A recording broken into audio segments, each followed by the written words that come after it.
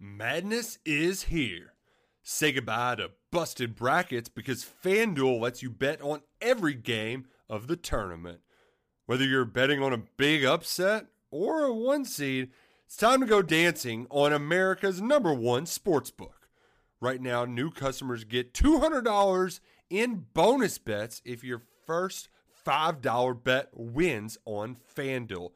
That's $200 to use on point spreads, money lines. You can even pick who's going to win it all. Just visit FanDuel.com/on3 and bet on college hoops until they cut down the nets.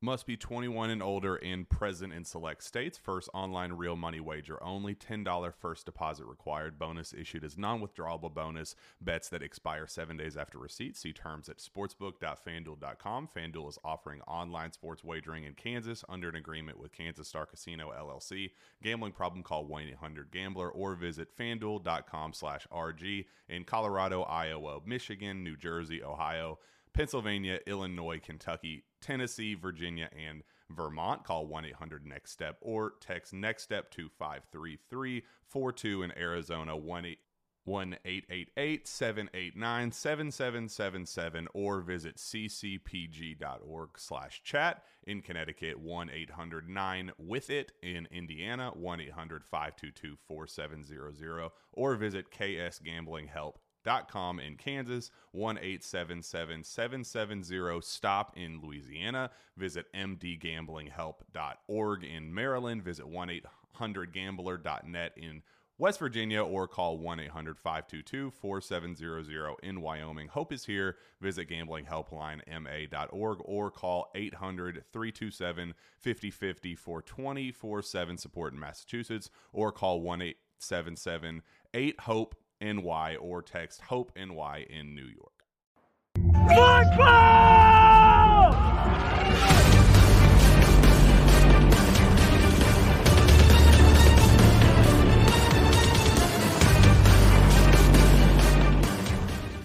And what is up? Welcome, man. You know what time it is. GC Live, Wes Mitchell here, Chris Clark, a Friday post-game edition of GC Live. Normally we're giving our final preview at about this time. Today we are giving a fairly rapid reaction to South Carolina's win over SC State, 50-10. First of all, before we go any further, I want to send out, thoughts, prayers, well wishes to everybody out there who may be dealing with the hurricane. Here in Columbia, I think we're fine. Little windy, little rain. We were just talking. Hopefully we don't lose power during the show. Been some flickers here or there, but Chris, you guys good over there? I mean, I'm on a different side of town than you. I mean, it's a storm outside, but everybody's all good. Certainly, I'm sure there's people in our listening area or people that listen in, I should say, that are probably doing much worse. So hope everybody out there is staying safe. Yeah, for sure. No, it's good here, man.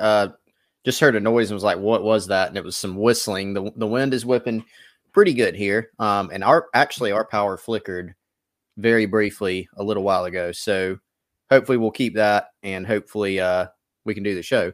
But I think we'll be good. Certainly we are not even close to, we have a storm here. Others have it much, much worse. I just saw Wes on social media, even down in Charleston, Garden City, a lot of storm surge down there.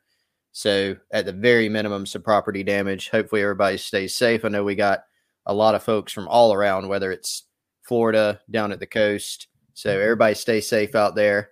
And hopefully some of them are getting to watch us right now. But most importantly, just stay safe out there. Take care of yourself.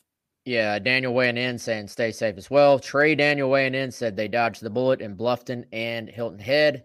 Hopefully a lot of that. Hopefully everybody dodges the worst of it. And I think some people are out of power right now, or power's out at a bunch of homes. But hopefully if that's the worst that happens, then everybody will be just fine. Or again, just wishing everybody well. Chris, no segue from that. Let's get into the football game and I guess talk a bit about what we saw. I still have not completely made it through my rewatch of the game. I'm actually deep into the third quarter at this point. South Carolina just scored their reaction touchdown to SC State scoring their touchdown. I thought that was a great drive, actually, man, looking back over it. I had forgotten just how much of an answer that was. That was probably the worst drive of the game for the defense was the first one off top, to start the second half. And, then the offense had a really nice answer there. But, Chris, man, let's start big picture as we always do. Overall thoughts on South Carolina's 50-10 win on Thursday night at Williams-Brice. Yeah, very big picture thought, and I'll try not to dive too deep in the course of my answer, Wes, but it's a 40-point win. It's the first time that South Carolina has scored 50 points in back-to-back games since 1995. That's coming from our colleague and our friend Colin Taylor at GamecockCentral.com. And look, you can put all sorts of qualifiers and things like that with that statistic, schedule, whatever it may be. But another positive result. And South Carolina now, to zoom out into the big picture of the 2022 season, they sit at 3-2. Now the real challenge begins, right? 3-2 is not some huge shock from what we thought coming into the season. The best you probably could have thought it would be is 4-1, unless you were frankly being kind of unrealistic. And 3-2 was probably your quote unquote worst case, So are there some things that are different after game 5? Some things that maybe are better than we thought or worse than we thought? For sure. But big picture wise, they're 3-2. There is a lot to clean up. Shane Beamer was, I think those the first words out of his mouth after he said some words about the hurricane, after he talked about the logistics of moving the game and thanking everybody, thanking the fans that showed up to the game.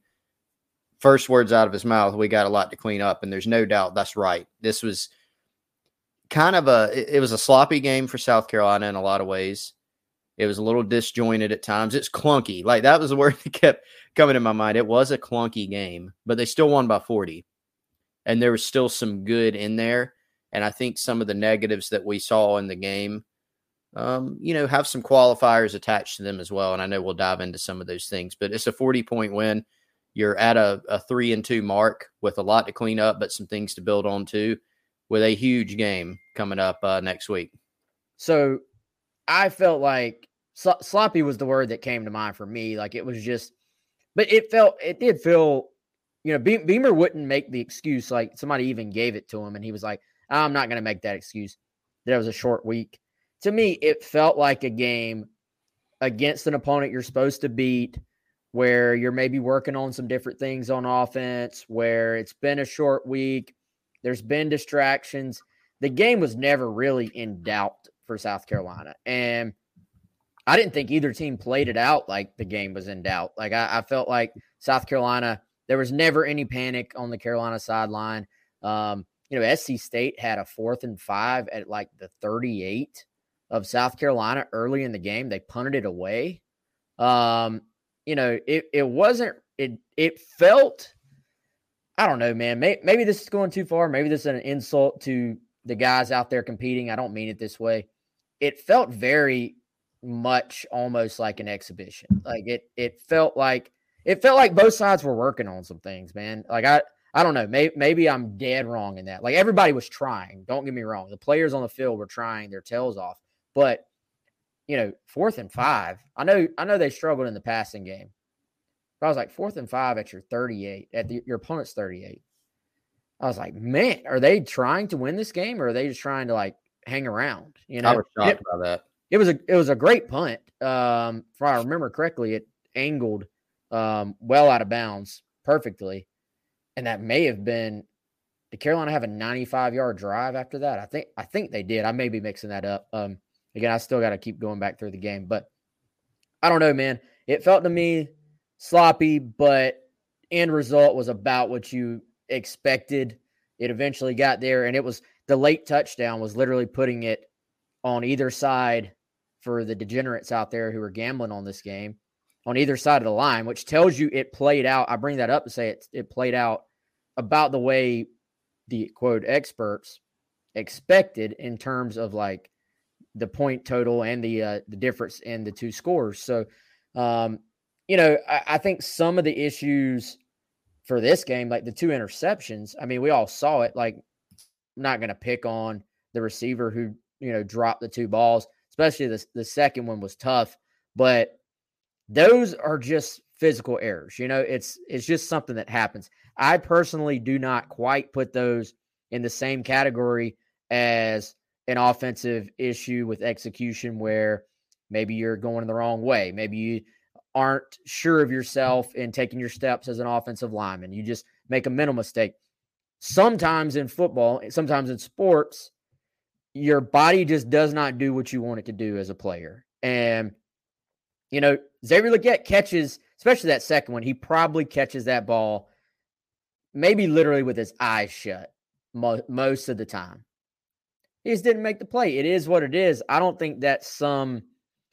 really think that tells us much about the offense. They were driving down the field again, sloppy, did what they were supposed to do. I thought they worked on the passing game a bit more. We wondered going in, what would the game plan be? I thought they worked on the passing game after working on the running game quite a bit last week, Chris. Yeah, and I've tried to figure out, a lot of the conversation's been kind of pretty negative after this game, and so I'm trying to think about why that is, fully recognizing I want to get into some of these things that I have concerns about with this team going forward when we push it forward to Kentucky in conference play. There's a bunch of them. Just as a preview, there were still some gash runs by SC State in the game, offensively. That's a concern. The turnover for South Carolina, big concern. I think what it was, Wes, is just you didn't get a lot of offensive plays. I think they had 61 in the game. It's not a lot of plays. You do still score, can't spit it out, 50 points. You punt once, right? But you had the turnovers. You had the special teams error. You had the 2 interceptions. I guess what I'm trying to figure out is why people are so upset. And I think it comes down to 2 things, probably. The general kind of clunkiness of the game, having probably too many negative plays against SC State, which is another concern. The turnovers, I think scoring just 8 points in the first quarter, and probably not putting this team away early enough, quote unquote. Like I think, I don't know if Gamecock fans will appreciate or like this example. Like Clemson, for example, played South Carolina State last year, and they won 49-3. So a very, very similar result, but they were up 35-0, I think, at halftime. South Carolina was up, 22-0 at halftime? 22-0, yeah. So, maybe you're splitting hairs there, but there was this line between, I never felt like South Carolina was going to lose the game or in danger of it, but I was also sitting there watching it live saying, they're taking a little while to put this team away, and you could say that is a concern. You could also say there were some plays in this game where, what are kind of the odds even of that Xavier Legette play, the first one, where he stumbles, the ball bounces off of him basically, and then there happens to be somebody there. Those things, they're a little bit of a freakish kind of nature. At the same time, South Carolina has kind of found and invented ways offensively this year to turn the football over in every game. And until you stop that trend, you have to wonder how long that trend will continue. And we know that as they get back into conference play against the top 10 team on the road, that's something they do have to stop. So can they do it? And maybe that's a concern going forward for everyone.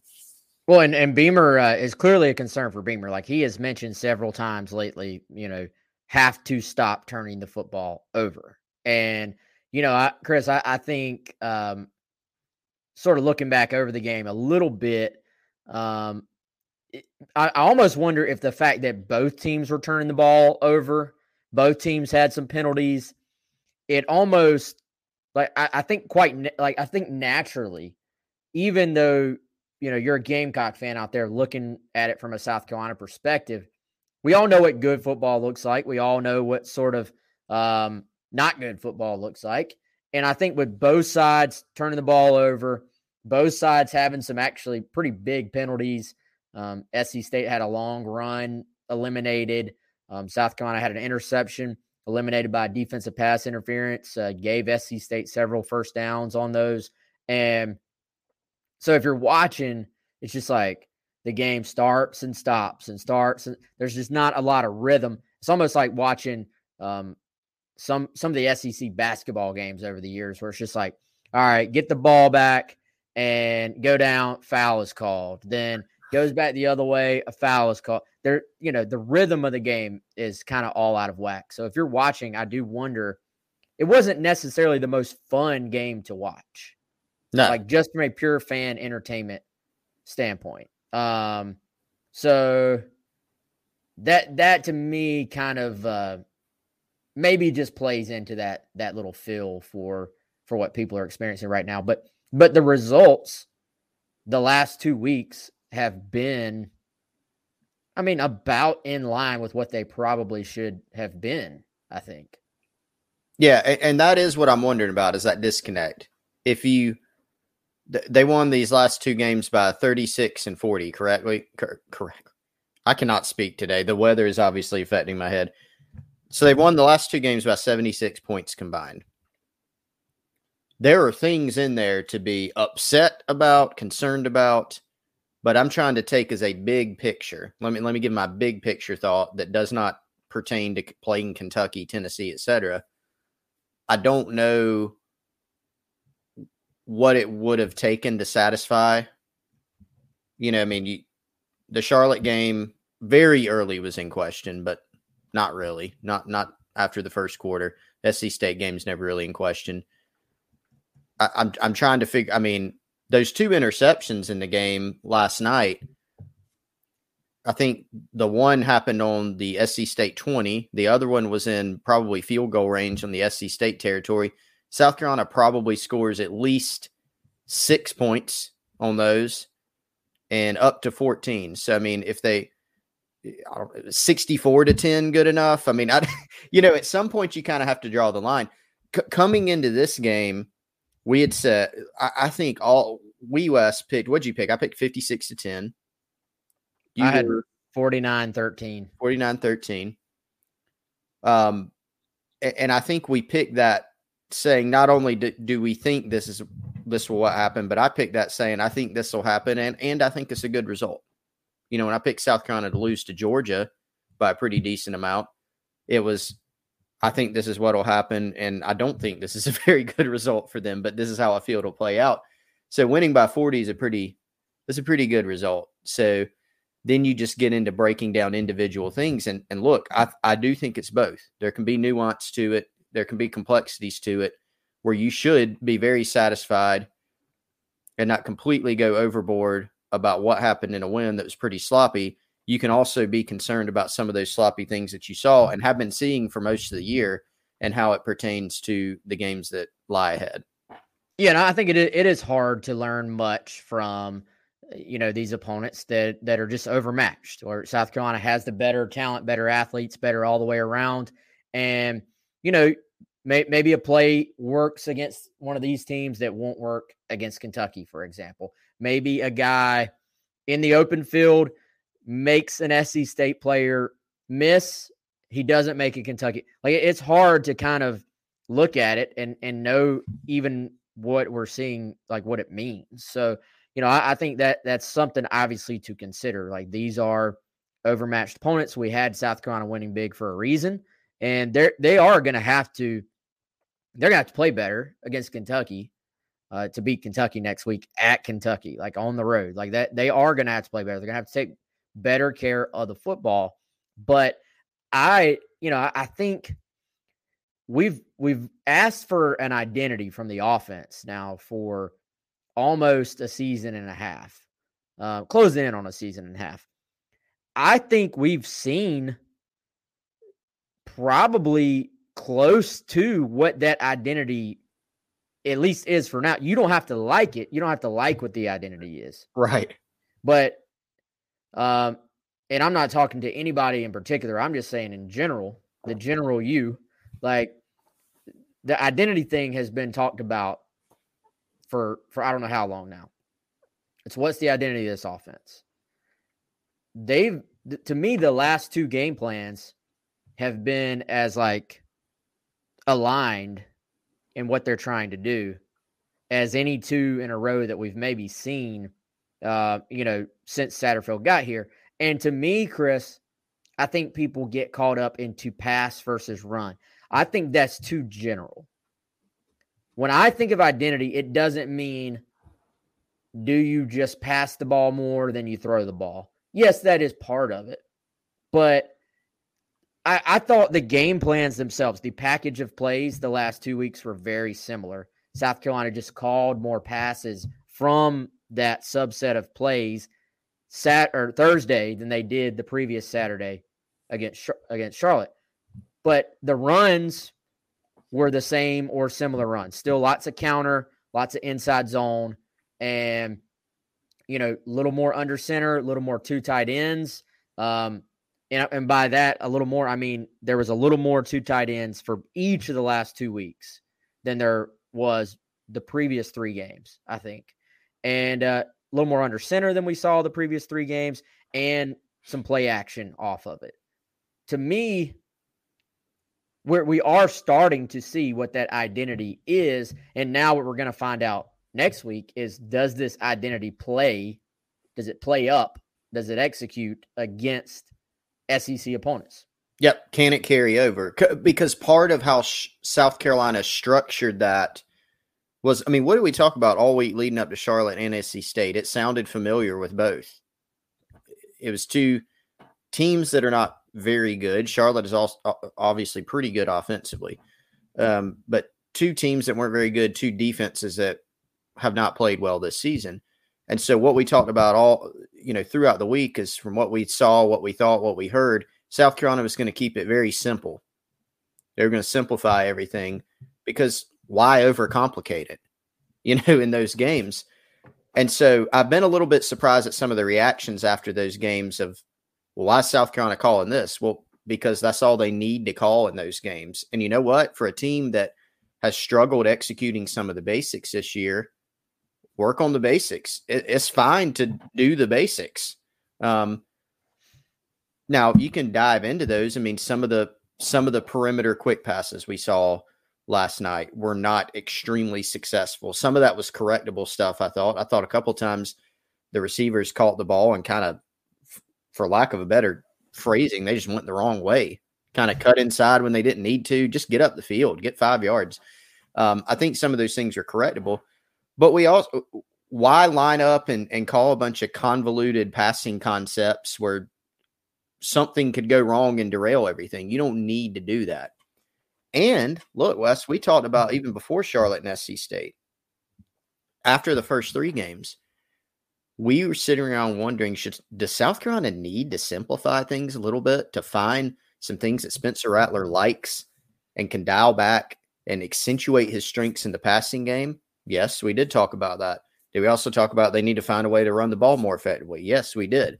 Now, maybe they found some of those. Maybe they stumbled into them. The opponent certainly had something to do with it, because they're not going to find as much resistance in those 2 as they will against Kentucky and all the other teams they're going to play in conference play.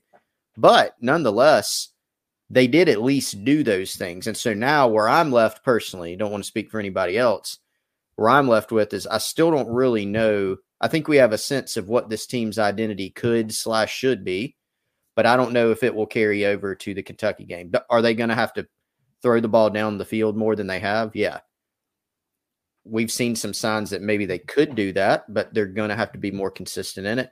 And they're going to have to do some of the basics that they've done: running counter, running inside zone, quick passing, Spencer Rattler creating. We're going to need to see that carry over as well. But I just don't have a definitive answer on what this offense is or how good it could be, because they've had struggles against really good teams, and they've had some struggles against a not very good team in Georgia State, and they've had a lot of really good moments against a couple, teams that aren't very good. So it's very much been a mixed bag, and I think we need this Kentucky game as a measuring stick, quite frankly, for what this team could be the rest of the year. Yeah, and right now, man, with some people, they're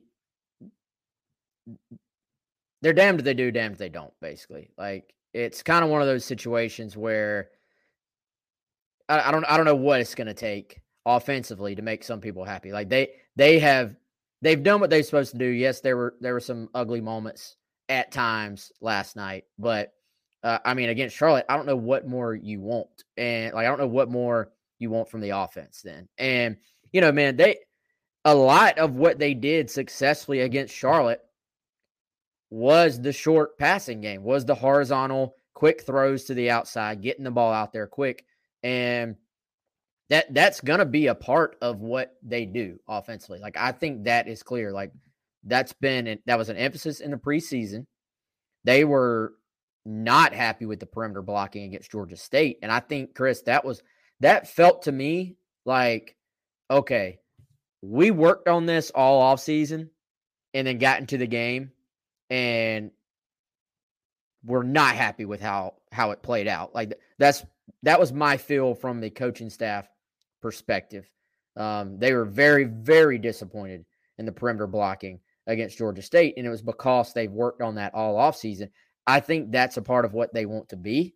And, I mean, if you can block on the edge, those things can be a big part of your offense. And if you can execute it, I mean, look at what Georgia does. And I'm not comparing South Carolina's offense to what Georgia does, but a lot of their passing game concept stuff is not complicated. It really isn't. It's get the ball out quick, get the ball to your playmakers, and block your tails off on the edge. And that's going to have to be a part of what South Carolina does offensively, because I think they're going to have to be a balanced offense. It's not a team that's just going to drop back, throw the ball down the field, and become a vertical passing offense. Though I like what we saw from that in flashes against SC State. I mean, the deep ball to Jalen Brooks, great adjustment by him, great catch by him. He has continued to be an excellent threat for this offense. The little corner route to Jaheim Bell in the third quarter, just an absolute perfect throw. That was off play action. A lot of what they were trying to do, and Beamer said this, a lot of what they were trying to do, Chris, against State was break some tendencies to get some looks on the field that basically could break the tendencies that other teams are going to see when they do their deep dive into your offense. So, Chris, I think that's a lot of what we saw yesterday as well. Yeah, what Beamer noted about Nate Adkins, that they had run 1,000% of the time, he said, when Nate Adkins was in the game, which was true. And that was one of those, sloppy things, Wes. Nate Adkins, I mean, they had a little pass on to him and Spencer overthrew him. So I thought he played, that was one throw he missed. I thought he played a really, really good game last night, which is probably to be expected. So it could be that he's continuing to kind of settle into the offense. And there's nothing wrong with needing or having a couple of lesser opponents that you match up better against in order to do that. There's certainly nothing wrong with doing that, especially when you've got a very, very challenging stretch coming up. So yeah, that is something that I was thinking about after the game as well, is because, the snaps for Jaheim Bell, that's been a big talking point among Gamecock fans. I don't have it in front of me, Wes. I think it was like 15 last night. They only had 61 total snaps. So Jaheim Bell didn't play a ton. But it's kind of been, when Jaheim Bell's in the game, if he's not carrying the ball in some form or fashion, it's either been in, him blocking on the perimeter for a shorter pass or South Carolina passing the football a lot of the time. I haven't gone through and charted it. I don't want to make some definitive statement. When Nate Adkins has been on the field, they have been running the football. And so, yeah, trying to break some of those tendencies. This is an offense that, to go back to the old margin for error, well, they still don't have a lot. They're not going to have a lot. Nobody really does in conference play, but especially South Carolina, they're not going to have a lot. And so breaking those tendencies, finding a way to take better care of the football. And I don't even, like, on the surface, you didn't see anything last night where you were like, wow, they've got to do a better job taking care of the football. You saw special teams there. You had the ball that popped out. What was that, Marshawn? And they ended up getting it back somehow. That was one. But there weren't many plays where you're like, wow, they're really putting it in danger. The 2 interceptions, the ball wasn't in danger at all. It just bounced off a guy, and here it is. So they have to find a way to correct that, and they have to be able to do some of these more simple things, perimeter throws, running the football. They have to do those well, and they have to eliminate the turnovers, and that's the baseline. Then we can start talking about hitting more explosive plays and things of that nature in conference play. Yeah, man. So, again, Jalen Brooks, good game. I thought, like you said, Spencer had a really efficient game. He really only missed the ball to Nate Atkins you're talking about. I was looking at PFF. I don't think they're the end-all, be-all, but they had him as no turnover-worthy plays, which basically means there were no balls in danger, basically, in the passing game. You know, the first one that Leggett dropped, it did hang up there a little bit. Like, I don't know if that was a perfect throw, but it wasn't necessarily a turnover-worthy throw. The second one, I'm sure the frustrating thing about that internally is that you had a great call. It was 3rd and long. You had the right call home for what defense they were in. They dropped way back into a zone. I think it was a cover 3, and you had basically like a little comeback type route on the outside. They drove the cornerback off. Leggett breaks it off. Protection is there.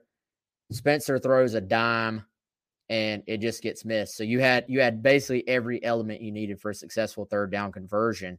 And I'm guessing he turned his eyes off the ball. Like, that has to be what had happened, because otherwise everything else was there. So there were some moments that were good. There were some moments that were bad. I thought Marshawn, once again, I'll tell you one thing, man.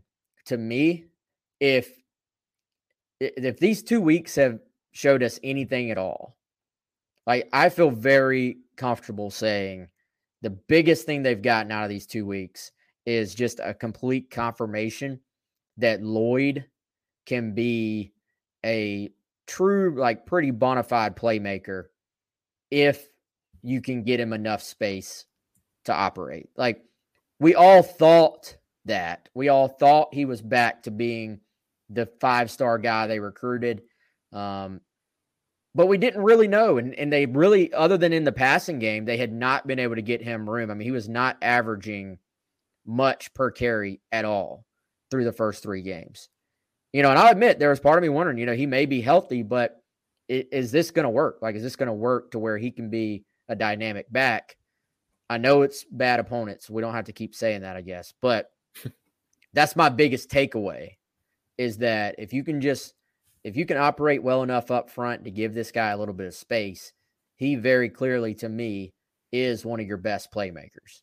He is, and they've gotten him going. I mean, we spent an entire year last year, Wes, wondering why South Carolina was allergic to a screenplay. I mean, could not run one if the game or their lives depended on it. And they've been able to find that. There were, I think, a couple of those. The touchdown where he got face masked, that was a screenplay. And then there was another one, I think, later in the game that they had some success on that was kind of a later developing type of screenplay. So they found a few of those for Marshawn Lloyd. He's certainly been an asset in the passing game, and he's shown some of what he can do in the run game with some chunk runs. And I think, Wes, that's actually going to be a critical part of success for South Carolina as we kind of bring it forward and push it forward. This team has still not been extremely explosive. Now, I do think they have about 2 games, being the last 2, where you almost have to throw that out, because I think they were a little bit more conservative in those games by design. You throw out Georgia. I mean, not throw it out, but Georgia, you obviously didn't create any in that game. You didn't create much of anything. Georgia State, you struggled and scuffled in that game. But they are going to have to find more explosive plays going forward. They've got to do the basics. They've got to do more explosive plays going forward. And so Marshawn Lloyd is a guy who, in the run game, in the pass game, he's been someone that's been able to create those for you in open space. So he'll be a critical part of the offense going forward. And certainly they need him to continue his good play, and they've got to find him opportunities. How about the Tonka Hemingway play? That was pretty cool. Like that, I feel like the staff, the long list of trick plays that Pete Lembo must have designed. I don't find myself saying I'd love to see that special teams playbook like ever. I've never even had that thought before, but I would love to see what all is in the Pete Lembo playbook. I got a feeling, man, those things are also done just to keep the guys engaged. Like that's fun. You bust your tail as Tonka Hemingway on defensive line, obviously, all year long, but you're playing on special teams. Tonka is actually on the field goal team as well as basically an offensive lineman, as a protector. So you bust your tail. Like that wasn't a situation where he was just put out there, obviously, for this trick play. He's been a blocker for every single PAT this year, probably. Goes out there, gets the direct snap to him.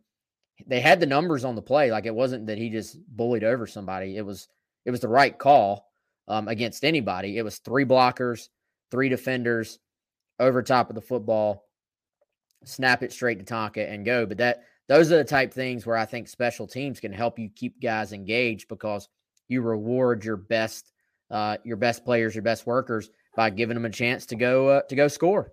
Yeah, and it continues to show that aggressive mentality. They're not, a lot of times I've even had this thought. I'll fully admit it's kind of like you don't want to save that for another game, another situation. But Beamer said they have a library of them, and I think that's probably a pretty big library. If I had to guess, maybe Thomas Cooper size, Wes, library of plays. And yeah, I think it's a fun thing. Obviously, the players love it. Wes, do you think, let's say that Beamer wants to decide to go for 2 to win a game. You kind of, it's kind of the underdog mentality of, man, we're not stopping them defensively. We just scored. It's the end of the game. Do you think he runs a 2-point play, or does he go out there and get a look with his field goal team and run one of Professor Lembo's plays? What gives you the best odds? I'll tell you, man, the Pete Lembo plays, what's the record on those? Have they missed one? I'm trying to think. We need to go back and look. It feels like they've missed one. I think they did miss one, and I cannot remember what it was. It might have been But they've hit a bunch. They've hit several. It's a pretty good hit rate. All right, I'll give you an answer. I think if it's, hey, you have to go for 2, like you have to, I'm putting my regular offense out. Yeah. So the chances, even if it's like a late game situation, PAT ties it, 2-point wins it. Let's say there's like no time left. There's 5 seconds left in the game. You would think the percentage goes down in sort of the special teams version of it, because the other team is going to be heightened alert. Hyper aware, yep. But I dare say there may be a play in there where Lembo uses their heightened awareness against them, like some type of misdirection off of it. So I don't know, man. I think it would depend on the opponent. It would depend on information that we'll never probably have. And that's, what did your scout that week say as far as, again, it also would depend on if I had a timeout, because I would maybe line up in the special teams look, see what I got, then call a timeout if I didn't have it. There you go. Okay. Just a little detour there for us. I was just wondering. But if you do that and you don't get it, you have to deal with the Twitter mob. Whew. Goodness. But yeah, that'd be a tough one. So you probably put your offense on the field. As fun as it would be to see Tonka score a game-winning 2-point conversion to beat Kentucky this week, that'd go very viral. Right. If they put the offense on the field and don't get it, the Twitter mob would say, well, we should have put our special teams on the field. They got a better shot. They say you should have kicked the PAT. Yeah. That'd be the biggest one. What games are y'all watching this weekend? You got your Saturday. I'm watching all the games. So you got to choose to an extent, man. Unless you have. Give me some times. All right, Kentucky Ole Miss is a nooner, correct? Yeah, I know that I know integrated media hooked you up, but you don't have the 8 TV setup the way No, Phil I'll Steele tell does. you. Do you? Yeah, so I've got the video game switcher from Integrated Media that, quite honestly, through no fault of them, has not been used in a while, but that's just because of busy work and dad schedule. But you just gave me a brilliant idea for those guys, and I'm going to probably tell them about it, and they can easily do it because they're geniuses. The 8 TV setup on a big wall right over here with some kind of switcher. Or no switcher. I don't need a switcher. They'd just all be playing different games at the same time. That would have be set. So Kentucky Ole Miss is a nooner, or more accurately, that would be 11 a.m. in the Grove. Is that right? Which I have been to an 11 a.m. game, and I got a little bit of Grove time. That was the 2018 crazy South Carolina Ole Miss game. Can y'all see that? Is it big enough? I know on my screen it's not, but for y'all, are y'all able to see? I can't. I got to kind of squint. I can kind of ish see. That's a little bit better. Y'all may have to go full screen to see this, but this is from the folks at 506sports.com, Chris. They have an excellent game viewing guide every single week. But I think you're Kentucky Ole Miss. Yep. That's got to be the nooner, right? I mean, I don't see anything else on here that grabs my attention. Absolutely. Where's the Clemson game? Clemson NC State? Yeah, that's at 7:30. 7:30. Oh, there it is right up top. Yeah, that's one for me. The nooner is definitely Kentucky Ole Miss. I'd watch that game. That'd be my pick, even if South Carolina wasn't playing them next week. So just some bonus points there. I'm interested in A&M Mississippi State just to kind of watch that, but I'll probably the afternoon game. I'll probably go back and forth mainly between Wake and Florida State, and then the Bama Arkansas game, and then of course at night, I'll flip back and forth. But NC State Clemson that'll be TV1. That'll be the primary. Yeah, I was about to say. So here's how I categorize them in my head: primary TV, secondary TV. Third would be iPad. Like, let me throw this on. Okay. On the side. So 12 o'clock, Kentucky Ole Miss, definitely primary. I don't even know if anything else will get busted out. Yeah, I might just watch that one straight up. Maybe I'll say no secondary TV at noon, but maybe Oklahoma at TCU on the iPad just to see. Game, let's see, middle of the afternoon, Wake at Florida State would be primary TV. Alabama and Arkansas would be secondary. But if that game got close, swap them. Yep. And then we'll give Oklahoma State at Baylor some love on the iPad. NC State at Clemson's got to be your top one. LSU at Auburn, that's kind of blah right now. Georgia at Missouri is blah. I'll check in on West Virginia at Texas just to see if it's interesting. Might check in on Virginia at Duke just to see how our boy Des Kitchens is doing up there, offensive coordinator. Otherwise, man, I'm watching the Braves take on the Mets. Game 2 of that series on Saturday night as well. So I gotta include that. Absolutely. In the thought process there.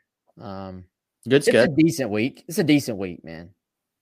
Oh, it really is. And I'm very interested in, the Kentucky Ole Miss game. Fascinating to me. Who you got in that game? I picked Ole Miss. I did too. I like What's Ole the Miss. line? Do you know? I don't know. All right, let me effort that. About the last person to ask on lines. I never know, which I should. Sometimes I know the South Carolina line. But yeah, that's a good one. Somebody asked earlier, Matthew Bentley, how does Carolina stop the run against Kentucky? Here you go from YouTube.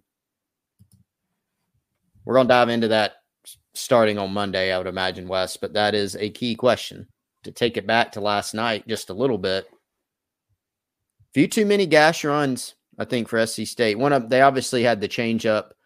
Beamer said they didn't really expect that or anticipate that. Can't remember quite how he worded it, but they did put in a running quarterback, and they did gash Carolina with a couple runs, had a touchdown call back with a holding penalty, which I think the hold was consequential to the play. But that's something to watch. You know, it wasn't like they got SC State certainly didn't go up and down the field on them, but a few chunk runs, and with what Kentucky wants to do and what we've seen from South Carolina this year, that's something to watch for. Yeah, and like you said, man, a couple of those were off QB run where it just kind of it looked like Carolina attacked the running back and then quarterback kept it, and I mean, pretty explosive kid actually. So that'll probably be something we see SC State do more of as their season goes on. Wow, so Kentucky is obviously a top 10 team right now, which is generous, but still they are. Ole Miss is a 6.5 point favorite in this game. So they're almost a touchdown favorite in this game. Very interesting. Yeah. I mean, I do think Ole Miss, they probably are the better team, but even if they aren't the better team, Ole Miss's offense no matter who's playing them, and they've lost a lot of guys off this offense, and I haven't really watched them yet this year, but with Kiffin, they're just such on the attack that they are they're just tough for anybody from a matchup standpoint, I think, man. You muted, Chris. They are. Lane is he's obviously really good. Jackson Dart playing well for them. They have had Kentucky and Ole Miss last week both kind of scuffled against their opponents, right? I mean, Ole Miss and I think Tulsa had some trouble there. Kentucky's last game was what? Northern Illinois. I think they won that one by 8. So it'll be interesting. I do think that Kentucky, our guy Ben DeRosia here saying he's hammering the Rebels, UK's fool's gold. I think Kentucky's a very good team. I'm like you, Wes. I don't buy top 10 right now, but if they can go on the road at Ole Miss and pick up a win, maybe they're in that conversation. Wes, any chance to go to another SEC game? You mentioned Bama, Arkansas, and how you might flip over if that one gets close. Arkansas have any shot? Because we talked about that a few weeks ago. You always have a shot, but I don't think it's a good one. If that field goal had not hit the literal top of the goalpost, however big that section is on the top of the goalpost in diameter, would you feel the same way? Yes. If they were undefeated? Yeah. I think Alabama will force. They'll do everything they can, and they actually probably have the players to do it. They will force Arkansas into enough third and longs, which that's where they really struggle. Like, they can throw the football to an extent, but it's more when they're throwing the ball on their terms as opposed to being forced to throw the ball. And I don't see it happening. I'd love to see a great game. I would love to see Arkansas knock them off, actually. And if they can stay ahead of the chains, then, it could happen. But I doubt it. Not banking on it? No, I don't know what the line is on that one either. But no, I'm going with Bama too. But I still do like Arkansas. Still think that's a good team. Tough matchup. Let's close this thing out, man. Back to Carolina. Any of the, let's see. Wow. Alabama is 17.5 point favorite right now. So Vegas has it as a wide margin. But Chris, any of the young guys that caught your attention that got in against SC State, I will say this. First of all, Kason Henry in the game, not only in the game again, in the game fairly early. Early-ish, yeah. Some interesting things going on with the O-line right now. Jalen Nichols is back. Like, he was back last week. I thought they were just kind of easing him in. But he was back this week, played quite a bit. yet Ja'Kai Moore still got the start. They seem to kind of be tying Nichols and Trey Jones together. They bring in, I think it was the third or fourth drive of the game, they brought in Jalen Nichols and Trey Jones at left tackle and left guard. So that's, I think, third straight week that Trey has played and played fairly early at left guard. So there's been some rotation. Wanamaker obviously played right tackle with Dylan Wanham still out. And I'll tell you, man, the kid on defense, not a young guy, but an inexperienced guy, Bam Martin-Scott, continues to run around, continues to make plays, and looks the part size and athletic-wise. That was the guy I was going to say. I mean, that was really the main one that came to mind. And I was also going to say not a young guy, but has not played a lot of football here at South Carolina. And so he had, but I think Beamer was kind of laughing about it. He should have had one pick. And then I think the helmet, did we have the 2 block punts last night? Is that what we have them down for technically? I guess. Got it. One of them was a block, but then goes off somebody else. And yeah, I mean, that got recovered. Bam got hit. Go ahead. Sorry. There were 2 because one of them got blocked. Yeah. And it got tipped. And Josh Van came up and tried to scoop it and missed it. Then the other one got tipped and then hit off of, is it Bam's head that it hit off of? Yeah. Hits off Bam's head and then gets recovered, I think, by Marion Brown on that one. Yeah, just so he had a couple interesting plays, but did end up getting the pick. But yeah, I mean, what I continue to be impressed with Bam is he's been pretty good in space. You know, I mean, he's got a knack for moving into spaces. He can blitz. He can run. He's a big, long guy, and man, he got that interception, and he's kind of going towards the sideline. I'm like, all right, he's just going to run out of bounds. So he just kind of pushed his teammate out of the way. He's like, no, I got some more to do here, and look pretty good on that. So that was interesting. But yeah, good to see him continuing to come on. And even though, I mean, we'll continue, to beat this dead horse, but Mo Kaba losing him was big, right? But Bam's come on some. Debo Williams has come on. They've got Stone Blanton. They're working him in. He's a true freshman. He's still learning, but they've got him. So continuing to develop those guys, especially Bam, I think, could end up paying some dividends even this season. Yeah, I think that was Stone that Bam maybe knocked out of the way on his return. That's impressive. Yeah, I think it was. Guy. Yeah. Did I just lose y'all, or am I still here? You're good.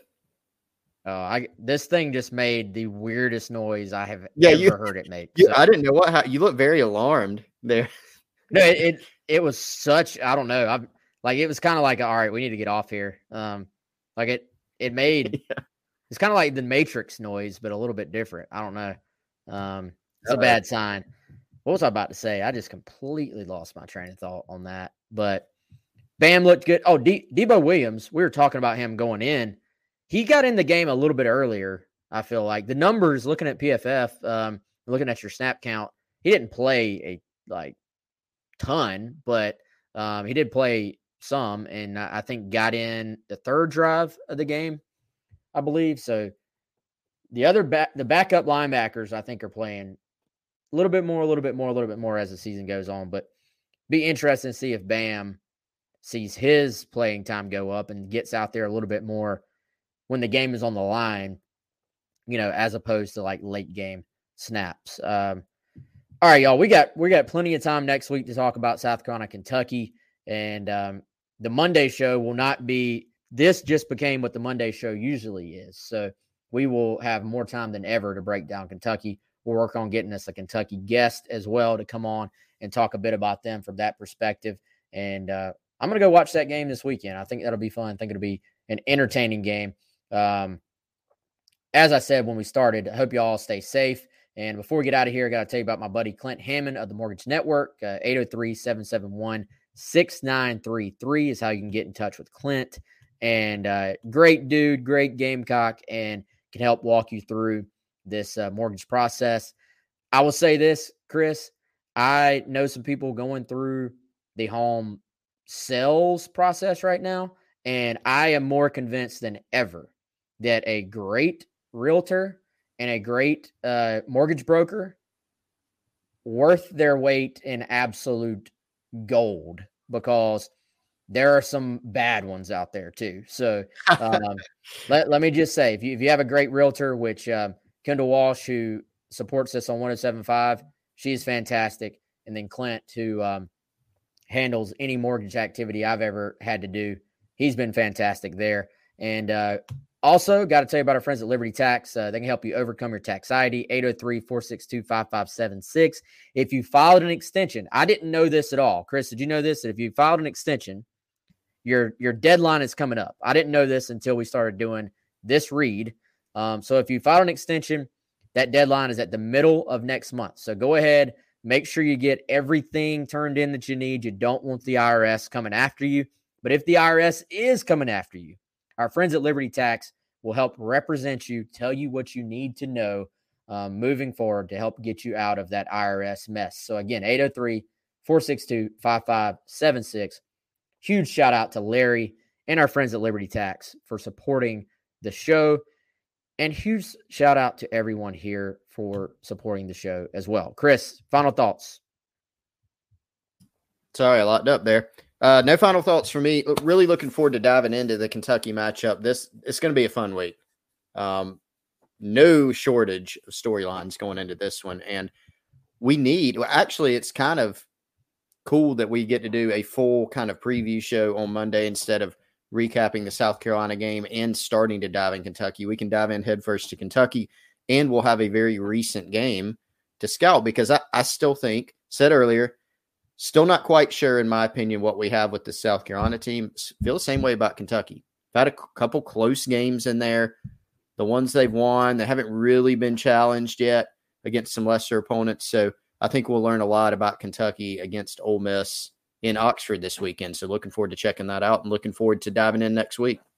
There's been some assumptions about Kentucky, and I think a lot of people bought in completely to the win over Florida because Florida had just beat Utah, then Kentucky beats them.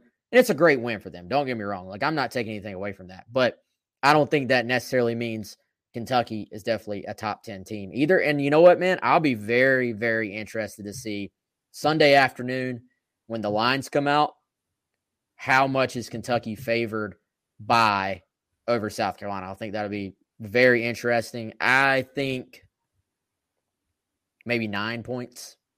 That pops into my head for some reason. I think it'll be a little more than a touchdown, but it's not going to be some astronomical number either. No. So we'll see. We, of course, will have complete coverage on Gamecock Central. We will end it the way we started by telling all of you to stay safe out there. Be careful. Don't go out in this mess unless you absolutely have to. And we'll see you all after this weekend on Monday. Y'all have a good one. Madness is here. Say goodbye to busted brackets because FanDuel lets you bet on every game of the tournament. Whether you're betting on a big upset or a one seed, it's time to go dancing on America's #1 sportsbook. Right now, new customers get $200 in bonus bets if your first $5 bet wins on FanDuel. That's $200 to use on point spreads, money lines. You can even pick who's going to win it all. Just visit FanDuel.com/on3 and bet on college hoops until they cut down the nets. Must be 21 and older and present in select states. First online real money wager only. $10 first deposit required. Bonus issued as non-withdrawable bonus. Bets that expire 7 days after receipt. See terms at sportsbook.fanduel.com. FanDuel is offering online sports wagering in Kansas under an agreement with Kansas Star Casino, LLC. Gambling problem? Call 1-800-GAMBLER or visit fanduel.com/RG. In Colorado, Iowa, Michigan, New Jersey, Ohio, Pennsylvania, Illinois, Kentucky, Tennessee, Virginia, and Vermont. Call 1-800-NEXT-STEP or text NEXT-STEP to 53342. In Arizona, 1-888-789-7777 or visit ccpg.org/chat. In Connecticut, 1-800-9-WITH-IT. In Indiana, 1-800-522-4700 or visit ksgamblinghelp.com. gamblinghhelp.com in Kansas, 1-877-770-STOP in Louisiana. Visit mdgamblinghelp.org in Maryland. Visit 1-800-GAMBLER.net in West Virginia, or call 1-800-522-4700 in Wyoming. Hope is here. Visit gamblinghelplinema.org or call 800-327-5050 for 24/7 support in Massachusetts, or call 1-877-8-HOPE-NY or text HOPE-NY in New York.